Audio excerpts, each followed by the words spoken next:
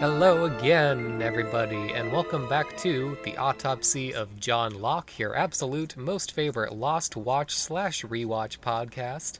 And it's a podcast where I watch Lost for the first time, Eric watches it for the third time, and we try to find out what exactly was going on this here island, whether or not the show holds up, why nobody's talking about it anymore, and just try to answer the eternal question of what's going on. I'm Daniel. And I'm Eric. And we're here today, we're talking about Lost Episode 5, White Rabbit, and Episode 6, House of the Rising Sun. So we have a Jack and a Sun episode today. So first episode of White Rabbit it starts off with Charlie waking up Jack that somebody is drowning out in the ocean, and Jack goes out and realizes that it's Boone, but he was trying to save someone else who was drowning out there, and that lady unfortunately dies, and people start kind of like looking to Jack for leadership more, and he's like, nah, I can't do that. During this, Claire is getting dehydrated because it's a hot island and they're running out of water, and the water mysteriously vanishes. Jack kind of wonders whether or not he's really fit to lead this ragtag band of misfits on their island adventure, and is also seeing the ghost of his dead father, who turns out to be the whole reason that he was in Sydney to begin with. So he heads out into the jungle, sort of following the ghost, and eventually finds the wreckage of another part of the ship with his dad's coffin in it, but his body's not in there. Oh. But he also finds a little oasis with some fresh water for the group, and we, get some more flashbacks with him. We meet his parents and have one of those moments where we're like, now that we've met your parents, you certainly could have turned out a lot worse. And so they find some fresh water, and that leads us to the next episode, which is a sun episode, where they're bringing some water back from the caves where they have found, and Jack's like, hey, rather than making this huge trek regularly for water, why don't we move everyone into the caves where there's like shelter, there's fresh water, it's cooler out here. And that causes a little bit of a divide between him and Saeed, and it ends with our group kind of splitting into two, those who go into the jungle and those who are staying on the island. This is where we first kind of learn about Sun's flashbacks, where we get kind of the scenes of her and her husband courting and him beginning to work for Sun's father, and we think he's just doing some normal business type stuff, but it turns out he might be doing some shady shit for Sun's dad, and she's making plans to leave him when they go to the airport in Sydney. But alas, she is unable to fully leave her husband. There's something there still that keeps her to him, and now they're on an island together, and he tries to murder Michael because Michael found his father's watch. So, Eric, I very much enjoyed both of these episodes again. I have some little nitpicks here or there, but I like a delicious ogre onion. Every time I come back to an episode, there's just more wonderful layers for me to dip into. Where should we start with these? Well, that's the thing, is that you covered so much ground, and there's still quite a bit of stuff that you didn't mention. I know, it's incredible. I guess first thing, we got to address the elephant in the room of somehow inexplicably we chose another TV show that features a ghost dad. I think I might have briefly alluded to it when we were talking about Lost, but I don't think I processed just how prominent it was this early. Yeah, so that's pretty incredible. He, as of right now, is 100% less annoying than Ghost Harry because he does not talk, as far as we could tell. So that part's great. But yeah, I'm glad you enjoyed these episodes. I think they're really strong episodes as well for a wide variety of reasons. I think that, in particular, the island dynamics of having this split and also Jack struggling with being a leader, I think is going to be really important as we move through the rest of the season, especially because there's this overbearing tension of, are we just going to give up on being saved, or are we going to try to salvage what we can and hope that someone will eventually spot us. Because also in this episode, we get clues that, right, like we see two dead bodies that have been dead for at least 40 or 50 years, which seemingly is longer than what we heard about the French dispatch that was going through in the first episode. So we're getting hints that there have been people that have gotten to this island at some point. We have that. We also have that we haven't mentioned. Locke and Charlie having like some nice bonding moments about the island and Charlie's heroin addiction. And there's definitely other stuff we haven't talked about. But yeah, I don't know where to start. I feel like I want to know what did you latch onto the most out of this? So I really enjoy, kind of like you alluded to, the sort of dividing up the inhabitants into the beach and the caves. I don't, again, having never seen the show, I don't think this is gonna, turn into something where it's like, oh, one side is warring with the other. But I like, splitting them up into two camps so we can kind of, maybe have an episode where we focus more on one camp rather than the other, to let us have some kind of focus on different characters and let things breathe a little bit, since it is such a large cast. Yeah. And it's kind of like, hey, if someone shows up on the beach and we're all gone, we're just kind of fucked, even if someone does end up coming. So Right. I understand both perspectives to it. We had kind of alluded that kind of both Saeed and Jack have been kind of taking different sort of leadership roles, and now they've really kind of established themselves as the king of the beach and the king of the caves, which I think will be interesting going forward. I wasn't crazy about kind of the plotline of, oh, Jack doesn't think that he can be a leader. He doesn't think he has it in him initially. But the more I think about it, I'm like, hey, man, you kind of like took charge from literally moment one of the series. But Right. kind of despite that, it's like he still doesn't know if he can do it himself, probably because of his garbage parentage. Right. But overall, I I mean, still he's literally haunted by him physically and mentally in this episode, which is very good. I know, like the first scene is like his dad getting mad at him for defending a kid who was getting beat up and getting beat Right. up himself. I'm like, Jack's dad, you stink. You stink so much. Yeah.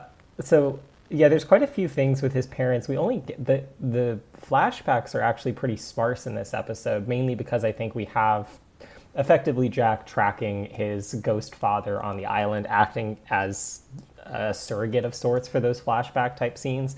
But we do have some interesting moments here that are also alluding to the fact that there's definitely more to their story, right? When his mom is trying to convince Jack to go to Australia, and he's like, fuck that, my dad sucks. And she's like, well, like, you should do it for like what you did. And it's very unclear as to what he quote did. It's very, there's a lot of space between that first scene that we get of him as a kid versus, him basically going to Australia to find his father dead. Like, there's a ton of space there for stuff to develop that I'm going to be really interested to see how that plays out as we rewatch. But yeah, I mean, what else stuck out to you here? To go on the other end of the spectrum as something that I wasn't as big of a fan of, Yeah. there's some sort of very light flirting between Jack and Kate in these episodes, and it kind of one of the climactic moments of episode 6 is Kate saying that she's going to stay on the beach rather than go with Jack because I can't be Eve. And Jack's like, what happened to you? And she's like, you decided you didn't want to know. That all didn't really kind of work for me, because I feel like so far through the show, it's done a very good job of, setting up expectations and then kind of recontextualizing them as you gain more information about the characters. Right. This is just, we know it's something about whatever she had a bounty on her head for, and they're just not telling us. And even if I feel like even if I knew, I don't know if I would have found it terribly satisfying, honestly. Yeah, I think the dialogue there is not great. I think the dynamic I have less of an issue with. I think more of the fact that it's the thing that I find really interesting about these episodes is there is a heavy capital S spiritual component to how people are talking about the island and how people are treating this experience, right? Locke and Charlie eventually, once once he gives up his heroin, and then, the island will reward you. And Locke has said he's looked into the face of the island, and this island has magical components. You need to follow the hallucination of your father, as he says to Jack. All of these people within the cave are experiencing this idea that there's something really unique about this island. There's something that we need to stay here, and like we need to, try to live within these components. Whereas Kate, at least, and I believe Sawyer and Saeed, and I can't remember who else is on the beach. Michael and Walter, and I think those are our big ones. Those are our big ones. Yeah, because we still have the tertiary characters that I don't think it's really a spoiler to say, as far as I could tell, I don't think we're going to get introduced to anyone else. Like, all those people are mostly background people as far as I can remember. No, but I think that there's something really interesting about how that tension becomes exacerbated, where it's not as much a practical versus spiritual dynamic, but it's more of the fact that Kate and other people have, like, Kate and Saeed and Sawyer have seen this as like, we got here, Kate's dealt with some shit, as she's gotten here, and she just wants to get off the island and doesn't want to be, quote, Eve, in the sense that she just doesn't want to die and live on this island forever in the caves, which I don't think Jack and them want to do either. They just understand that they're kind of stuck right now. So I think that there's the dialogue leaves something to be desired, but I think that the way that those tensions are building, I don't love the flirting stuff. I think it's fine. I think it's doing a good job at kind of speeding up, that the way that they could have had this flirting last for episodes and episodes. But so should we talk a little bit about Sun's flashbacks? And I guess I do have to preface this with, one thing I did end up accidentally spoiling myself on is I did know that she spoke English when we started the show. It was in an episode description when I checked to see if the show was on Hulu. Okay, that's interesting. Yeah, I mean, it's a pretty good reveal, just because of how people have been talking to her the entire season so far. So I think that the Sun and Jin stuff, I think is stuff that works actually quite a bit better in the flashbacks than the island stuff does for the most part. I think that the Jin and Michael stuff is probably the weakest of these entire episodes. I don't know, what were your thoughts on them? Yeah, I mean, it's because it's pretty heavy, because, like, I think it's the opening scene of episode 6, Yeah. and they acknowledge this, like, he tries to kill Michael. Yeah, he like, tries to he's kill straight Michael. up drowning the guy. Yeah. Because of a watch that he picked up, and I don't remember if there was, like, a scene in an earlier episode where he was trying to be like, hey, man, that's mine, or something. Yeah. And I feel like you're kind of set up to think that he found out about that very, very awkward encounter that Michael and Sun had, where he, like, saw her undressed and then plays it off terribly. Yeah. But instead it's not that, and Michael never, like, confesses, like, all right, I saw something I shouldn't have. He just kind of is like, there's no reason this guy should be mad at me, so... Right. I do think that was a little bit weak. I did enjoy the flashbacks, and kind of like you said, when she, like, reveals that she speaks English to Michael, even though I knew it was coming, it still, like, plays very, very well, and I enjoyed it. So yeah, it's the two of them on the island. We'll have to see how it is now that they're in the caves, but I enjoyed the flashbacks for the most part.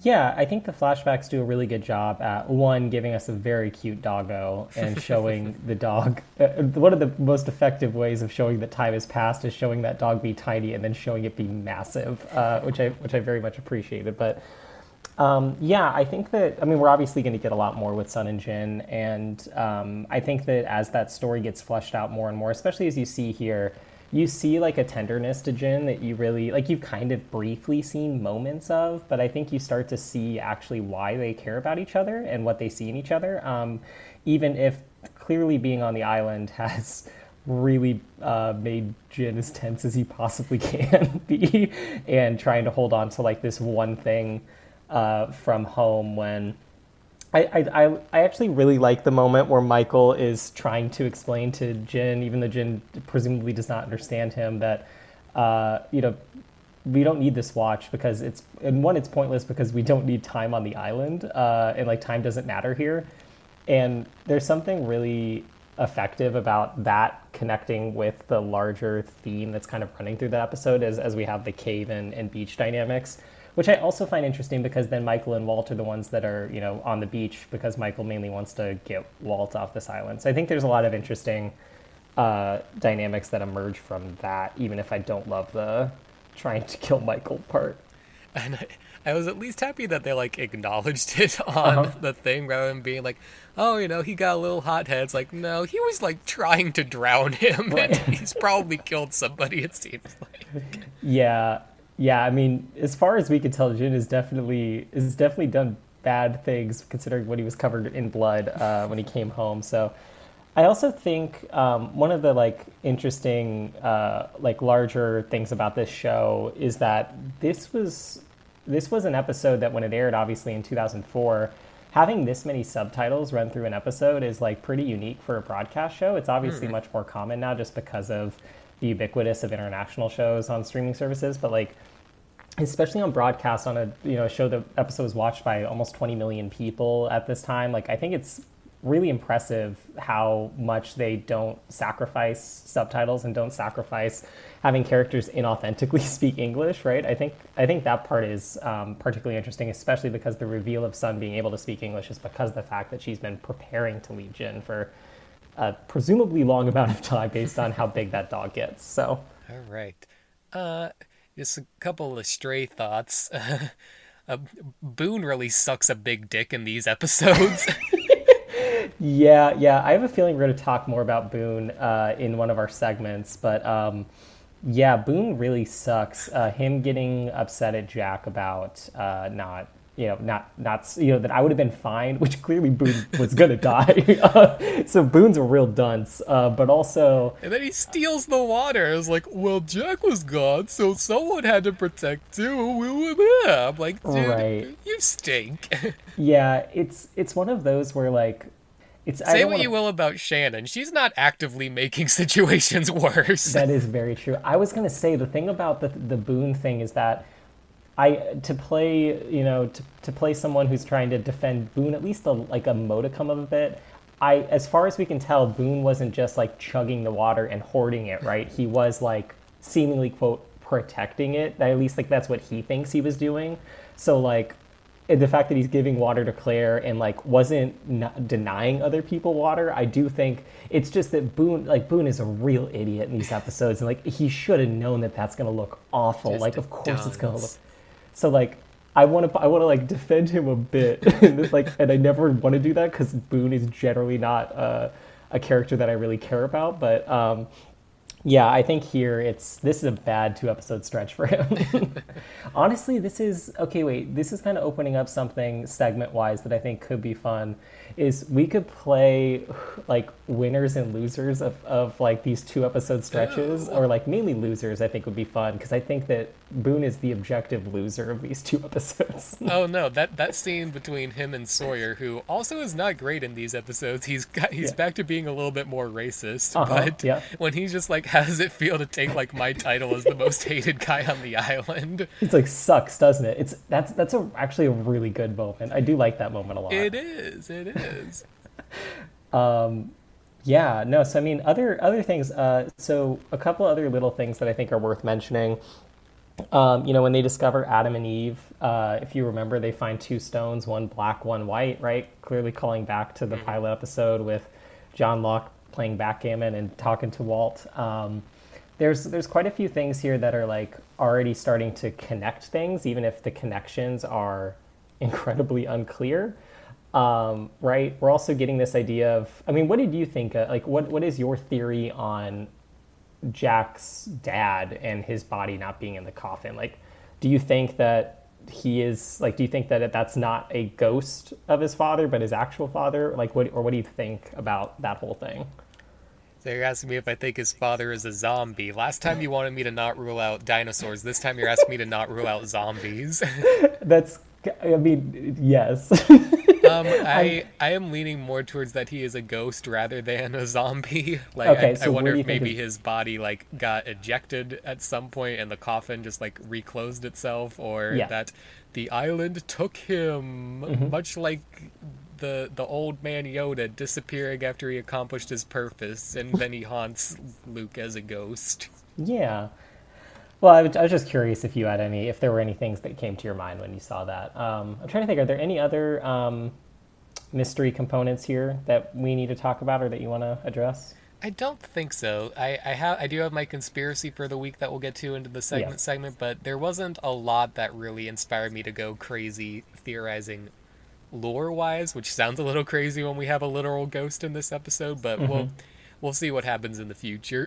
Yeah, Well, having said that, is it time to go to the segment? it is. All right. Do you have something you want to start us off with, Eric? No, let's start off with your conspiracy. All right. This one, kind of like I said, I wasn't inspired to do anything completely crazy this week, so this is going to be, I think, a pretty safe conspiracy, but I don't think that that's the last we're going to see of any sort of ghost character. Interesting. Okay, so we will see more ghosts. Yes, in some fashion. And if Jack's dad comes back, that's not a success. It's got to be a different ghost. One of the Interesting. 13 Okay. ghosts of Scooby Doo. So just a reminder, your previous two predictions were that the show will have some element of time travel, and that you said there might be dinosaurs. Yes, that's my They Might Be Giants cover band where we change the topics of all the songs to dinosaurs. That is really good. No, that's interesting. Yeah, I mean, I obviously won't say anything about that. So, do you want to do Joey Quinn's Island in the Sun? I do. So, Joey Quinn's Island in the Sun. This is our inexplicable segment where we rip Joseph Quinton of the latter seasons of Dexter onto the island from Lost. I guess just mostly, as we established last time, for fan fiction purposes. So I think in these episodes, Quinn would have definitely drowned in the same way that Boone did. I think that he would have had basically. I think that quite literally, if you fully have Quinn be Boone in these two episodes, it actually works perfectly. Quinn having the hubris to think that he can save someone while swimming out and clearly cannot. Stealing the water, thinking that he's doing a good thing, but actually just because he wants to think that he's in charge, not seeming to understand that it looks really, really bad for him. I also think that Quinn probably would have taken the watch as well, and not thought it was a big deal. That I think you nailed it all there. That all sounds basically right. Like we just replaced Boone with Quinn, and A little bit of Michael. basically nothing really changes. Which Here's is here's a unnerving. good thought experiment. At the end of the episodes, does Quinn go to the caves or stay at the beach? Oh, he 100% stays at the beach. That's what he's got to work up on his tan. He doesn't have access to spray tan anymore, so he's like, well, I gotta do this the natural way now. I do like that is his main character trait that we've given him across these episodes, is that he just really wants to get his tan on. Like that is fully what he's using this island for. He is under absolutely no pretenses that someone is not going to come save them in like 48 hours, and every Right. 24 hours that 48-hour counter resets. He's just biding his time, catching some sun, trying to get with Shannon, all that good stuff. Yeah. All right, Eric, are you ready for a segment that has a brand new title? Oh, okay. Yeah. All right, this is a segment called Somehow Palpatine Has Returned. Okay. Go on. First of all, I want you to guess what this segment is and how I got the title. Somehow Palpatine has returned. Ah, my God.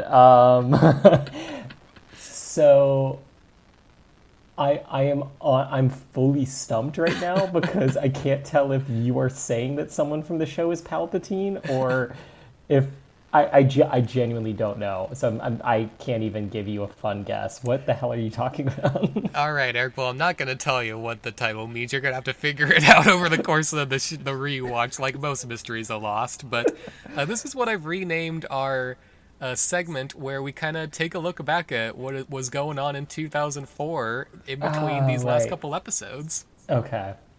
So, in between the airings of episode 4 to episode 6, so between December 14th and between October 14th and October 27th, 2004, Lionel Messi made his pro debut as a soccer player, and the 2004 Boston Red Sox completed their 0-3 comeback against the Yankees. That's fun. And meanwhile, these people are fucking stuck on the island, not able to watch any sport. I know. Oh my God. Quinn had like some insane bet on the Yankees to make the comeback, and he's actually a millionaire, but he never gets to collect the bet. Oh, that's really good. Oh, that's good. I love that. I like that too. Oh, that's real fun because no, because he's a total degenerate and is definitely it's an uncut gems type thing. He's definitely lost so much money on it and like won a ridiculous odds thing, and now he can't get it because he doesn't deserve it. He really and the island is punishing him for that. Exactly, for his hubris. The island, as far as we can tell, does not have a sports book that he can cash in on. The local bookie. All right, Eric. Anything else we gotta talk about? Any other segments? I don't think so. I mean, we can maybe consider what we can do with proclaiming people winners or losers and make it a little bit more fun. We can think on it between these two episodes and see if there's a fun punny title we can come up with. I do like that. I think we already covered Boone as one of the losers. I think a winner of this episode, kind of like I alluded to at the start, John Locke really brings it in these episodes. He is not the focus character of either of these two, and after being mostly in the background for the first three, he's like dominated the last three, and he's been just great. Yeah, I think that it's really impressive how strong of a character he is, and just how dynamic Terry O'Quinn is. John Locke was like when I was starting to watch the show was the character that like fully sucked me in a way that I was like, oh, I love this man, this weird adventurous man. And it only gets stronger as the show goes on. So I think that John Locke is always gonna, or not always, but mostly gonna be a winner because of Terry O'Quinn. But yeah, no, I agree with you. All right, is it time to sign off for the week? I think so. All right. Well, thank you both again for watching our Lost podcast. We hope you've been enjoying our change of scenery, going from the beaches of Miami to the cold woods of New York, now to the beaches of somewhere. We'll be back again next week to cut a little bit deeper, catch a couple more rays, steal a few more watches. Until then, I'm Daniel. And I'm Eric. Goodbye, y'all.